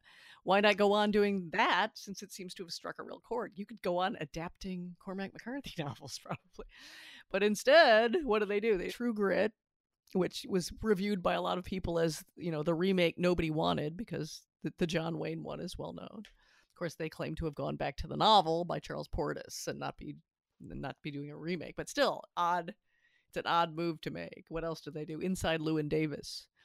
So they do the 1960s, early 60s folk music scene from Greenwich Village without before Bob Dylan. In other words, before the point when everybody knows about it, or at least a lot of people know about it. It ends when Bob Dylan takes the stage and folk music becomes a big thing. And it's a movie about a failed folk singer who stays failed. I mean, yeah. So they make a series of choices. What else do they do? Hail Caesar, which, it has these larky interludes, these fun, tap dancing homoerotic tap dancing sailors and, ways of evoking old Hollywood. But I was in the theater and you could just feel like for the first quarter of the film, everyone's enjoying it and laughing. And then just the, just the whole enthusiasm for it just drained right out of the middle of the film when you start taking on, Hollywood communists, and you just get into the weeds in a way that a lot of people were just like, what is this movie supposed to be and why would you make it? Am I missing one? Is there another? no, I just wanted to stop on Hail Caesar. So you think that people were weirded out by the communist narrative? Well, I think I'm just judging by the kind of mixed reviews that seemed kind of puzzled by, yeah, that part was really funny, or that performance was really good, but then this didn't work very well. And just judging by my own experience in the theater, where you really went into the doldrums as you got into, James Brolin as, based on an actual a real-life character. Eddie Mannix was the so-called goon-like fixer at MGM for a long time. That he's this stone-faced guy who's just trying to decide if he should stay working in Hollywood, which is so hard for him, even though he's breaking faces and manipulating everybody. But he's this devout Catholic, and he's always going to confession every day and crying and carrying on. And his other option is to go work for Lockheed Martin and working on Armageddon, as he says. And then there's this wild mix of these communist screenwriters. That's a way of kind of, making fun of a very dangerous thing to do among lefties, making fun of the whole pre-blacklist period, where, the sense is that they conveyed by the Coens, the jokey sense is that the screenwriters really are planting communist propaganda into all their scripts, which was the accusation made against the Hollywood 10. So that's a very touchy subject on the left, and the Coens, just in typical irreverent fashion, just throw that into the mix too. And there's just so much going on that it's not just funny like water ballet musicals and things that maybe people could associate. Oh yeah, that's right, old Hollywood did crazy stuff like that. There's so much more going on that I think it just lost a lot of people. Yeah, I see. Because I love that movie. I do too. I adored it, but I felt, as I often feel like with Ghost, it was just made for me personally. And I remember sitting there thinking, who is this for? I mean, I love it, but I know everything. I even know all the scandals they're talking about. There are all these references in the film to actual Hollywood scandals. I know them all. but nobody else, who else would know them? I mean, they're just crazy. There's a rumor that Clark Gable had starred in a porn film when he was a young, struggling actor. So that whole thing with Baird Whitlock, George Clooney's character, where every time On Wings as Eagles is mentioned, that's the implication, that it was a porn film he starred in before he was famous, and he'd be ruined if the gossip columnists reveal it. I know that, but who the hell else knows that? So sometimes I just sit there going, God, Coen brothers, who are you making films for other than yourselves? And I think they've been able to make films for themselves. I mean, someone, I forget who it was, who works with them said, look, you know what they care about as far as opinions on their films? Joel cares what Ethan thinks, and Ethan cares what Joel thinks. And that's it. Well, that's envious. Isn't it? It's like a dream life. It's a dream life. Yeah. Okay. What about the Inside Llewyn Davis, the film before, I think, Hail Caesar? Why did they decide to ponder again on this? The American failure question? Yeah. And why take on, a world where you could have represented the brief triumphal period of folk music that had a lot of influence if you'd just gone with post Dylan? Why go for, especially because, the kind of catalyst, and they do this, apparently, this is part of their process, which you mentioned, is they tend to go from a scene or an idea for a scene, and then they start working their way outward. So they told the press that their idea was, suppose Dave Van Ronk, who is a major folk singer, maybe one of the biggest, but of course in a tiny world, not really known by the mainstream audience, before Dylan came along. Dylan said his biggest goal at the time was to be as big as Dave Van Ronk. And they were going to make it, Dave Van Ronk gets beat up in an alley outside of, I forget the name of the folk music venue in Greenwich Village. And that was the catalyst. And they were going to hire a guy who was a big shambling dude who looked like Dave Van Ronk, and they were going to use Dave Van Ronk's music, and they were really going to do a lot with Dave Van Ronk. Well, they wound up dropping that. They finally found an actor who could play guitar brilliantly. They needed someone who could do both.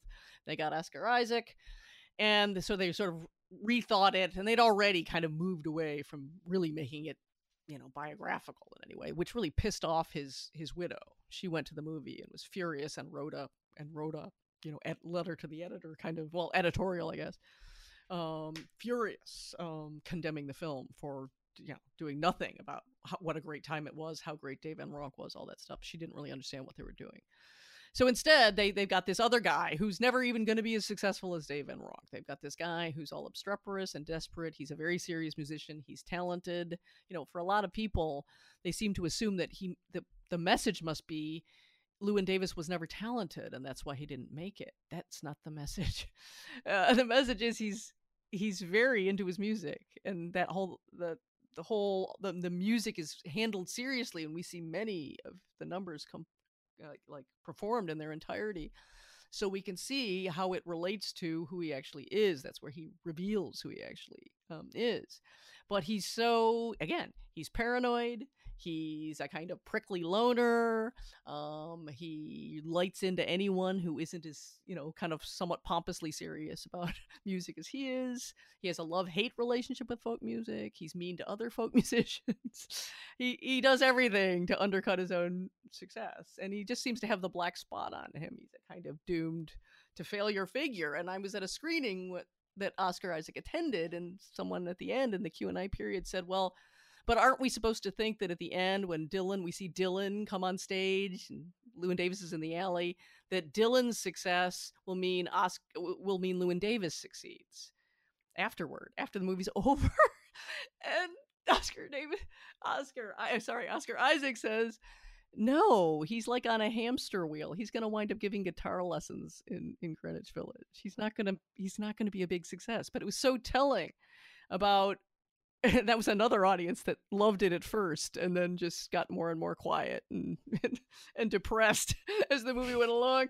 And it was such a perfect portrait of Americans. Like, we can't stand to see failure, even in a movie. He's got to succeed somehow. And they don't want to ponder that. I think there's good reason why we don't want to ponder that, because we're a culture where we very much are aware we have no one but ourselves to blame, because supposedly we're living in a meritocracy based on the individual, and with hard work, anyone can go as high as they want to. You could be the president. It's all that kind of rhetoric. that we take seriously in some level. Yeah. But I don't know if I'm reading into it. There's that, of course. But what about just the general idea of the making it as an artist, which is outside of American culture, any culture is a pretty individual kind of pursuit. And those who fail, it's kind of interesting to look. I mean, I like to think the movie isn't why they fail when they're really gifted. There's no Because reason. Yeah. there's so much this terrible chance luck thing going on that's horrifyingly uncertain and unfair. I mean, Dave Van Ronk was a genius, I think they think. If you're going to go back to at least the roots of the story. And, you know, he goes through periods where he can't afford to buy a hamburger. I mean, he goes through serious periods of terrible poverty and waxing and waning of success, and he's never a big name compared to Dylan. Almost nobody is. But I think the Coens would be sort of hinting, was there ever a greater folk musician than Dave Van Ronk? Being great is no guarantee, and that might be where you're right, where they're at. Like, you can be as great as you want, but if you can't figure out how to monetize it, is anyone ever going to hear of you? I mean, maybe if you're lucky, if you're Robert Johnson, you know, you're going to somehow become such a legend that people, you know, they pay tribute to him, obviously, in a Oh Brother Where Art Thou. People are going to hear of you even if you died very, very young and recorded very few records and didn't have a huge amount of success. But that's unusual. It's mostly and absolutely fantastically talented people who are lost to obscurity because they didn't get the incredible charmed life and it's got to haunt the Coens, I sometimes think. Well, maybe they're too well adjusted, but haunt them that they had every lucky break. I mean, my favorite story I love to tell about how lucky they were. They're coming up. They're kids, basically, right out of college. Joel knows somebody he's going to ask to shoot a little footage so that they can use to raise money for Blood Simple. He asks his friend, I think they were both at NYU, and the friend's name is Barry Sonnenfeld. So Barry Sonnenfeld, who goes on, of course, to be a very, very successful director in his own right, with Addams Family and stuff like that, becomes their cinematographer. He's super talented. Carter Burwell, composer. They ask him to do the compose for Blood Simple. They like him. They go on together. Now he's this recognized genius in composition.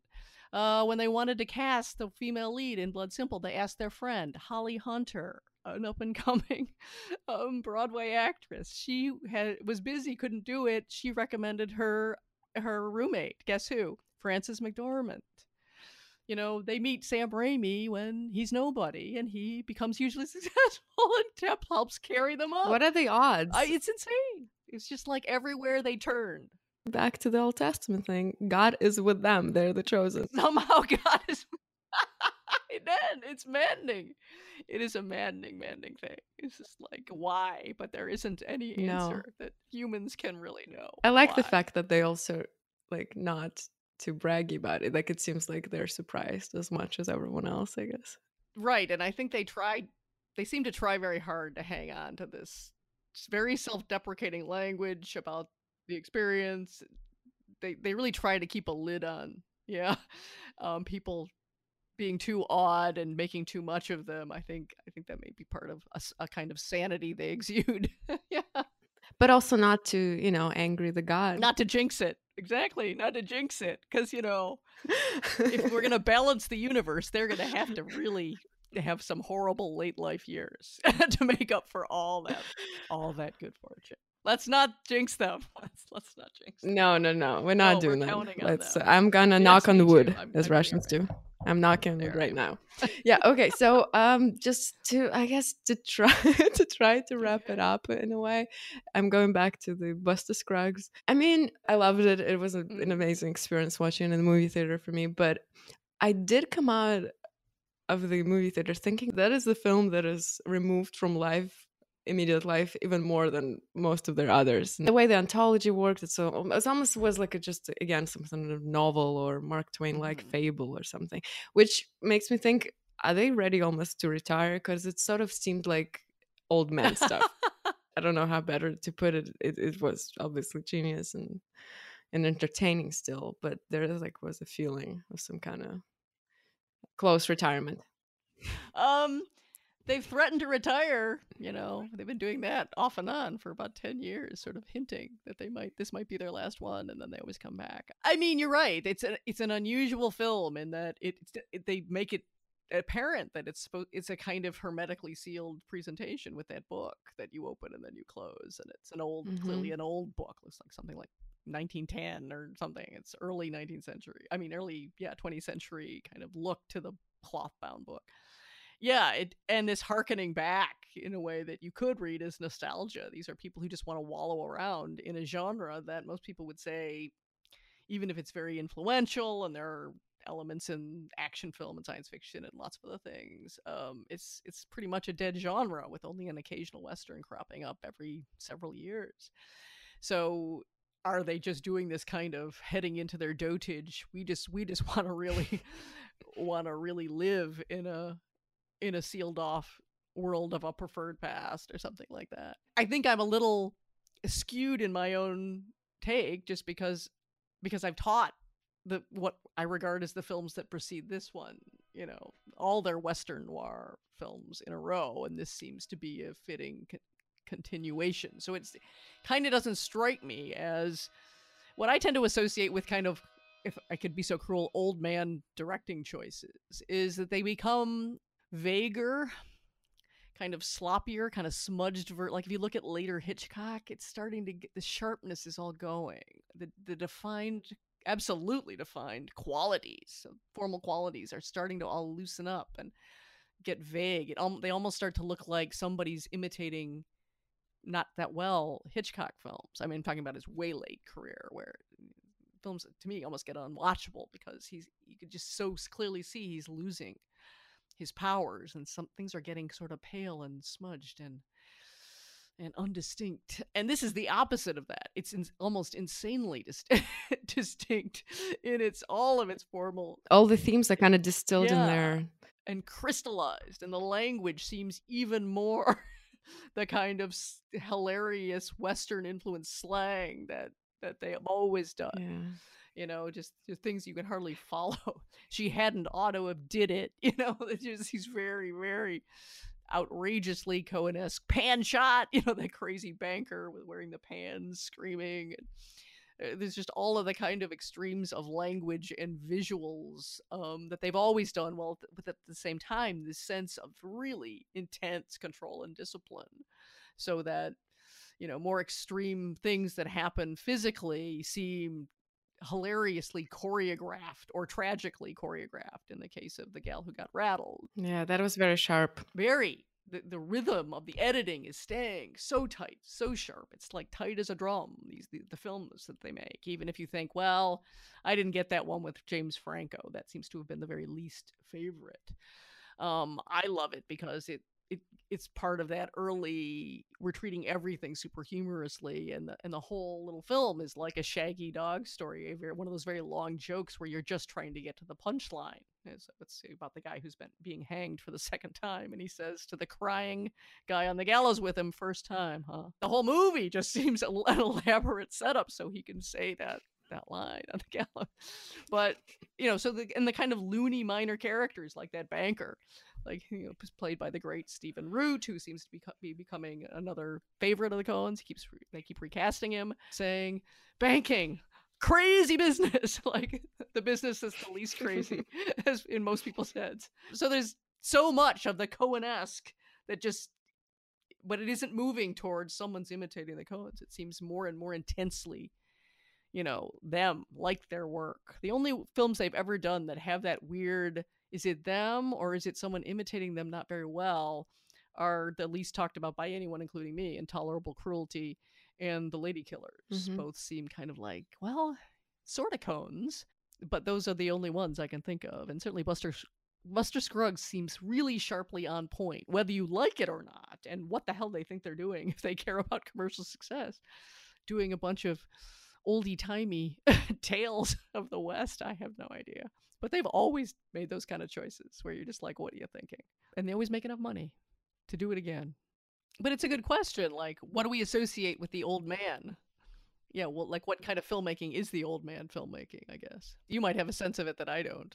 I guess when you start repeating your own themes, but they become washed out. Exactly. You're hitting the same Right. note. Oh, I think that's exactly right. There's a great example of that. Howard Hawks is an old, really giant filmmaker of the classic era, and by the time he gets to the 60s, he's essentially reshooting whole scenes that he did previously, but he did them perfectly the first time, and now they're really slow. The editing is really slack. You're just like, what are you doing, man? You're making it look so bad. You're reshooting something you did perfectly the first time, and now you can't do it anymore. And the worst thing, he was too famous and successful for anyone to tell Oh, him exactly. to Like, stop. it's time to I think, retire. yeah, I think that's the scary part. Once you're up there, no one dares to tell you that you're repeating yourself. I think I read Haneke has this fear Oh, really? that no one will tell him when to stop. Yeah, that's what I read in his Yeah. interview. That just because of your sort of success and respect that you have, no one really tells Oh, you the exactly. truth. And at some point you want to hear it probably. Yeah, but anyway, with Coens, it seems like, yeah, they're very sharp. But just one thing, it seemed that their themes were in this little loose tales, and it's so kind of distilled and well done that it just seemed like can be potentially a good closing, but doesn't have to be, right? That's true. It could be. We don't know. That for the first time ever, remember we tried to look up what their next project was. Usually there's some loose thing that they'll Nothing. sort of say, "Oh yeah, we're working on," like when they were going to do The Man Who Wasn't There, they'd say, "Yeah, we're working on a film about a barber who wants to be a dry cleaner." They wouldn't tell the press this. Just the worst log line in the world. Which they clearly knew and thought it was funny. But I mean, I've always gone to see the next thing, and there's always been something, and I didn't see anything this time. And now nothing. Well, we'll see, I guess. We'll wait and see. We'll see. We try not to jinx them, so we wish them many happy returns, I guess. Definitely many more films. My hopes, as always, are pinned on them for American cinema. Are there any heirs? Oh God, no! I've never seen a Coen heir. No, I never have. I mean, not that there aren't talented filmmakers. They're not like the Coens. I used to hope for that when they were, young to mid-career kind of thing. And I've just never seen anyone who you can see sometimes things that are kind of derivative. You can see them kind of trying to be in the same area, but I've just never seen anyone that's much like them, and that makes sense. Why would they be? The Coens clearly have their own fixations or at least pleasures that they're working out and returning to over and over that it would be hard to share that with other people. I mean, even when I watched Fargo, the TV show, it's a little bit like, I mean, I've liked it. I've been surprised that I've liked it as much as I've had. At least the first couple of seasons I liked. I'm kind of behind, but there's an awful lot of citations to the Coens and chapter and versing of things the Coens would do that sometimes makes me a little uneasy. Just like, yeah, wouldn't it be better just to kind of take off once you got going, kind of leave the Coens behind? But yeah, they don't. Yeah. Okay, we covered a lot of ground. Oh, we were going to name, in honor of the new year, we were going to name our favorite films of the year. And ironically, it turned out we have the same four films to recommend from 2018, which are The Favorite, Death of Stalin, obviously Buster Scruggs, and Sorry to Bother You. Those four we will vouch for. So this was the special Film Sack episode on the films of the Coen brothers.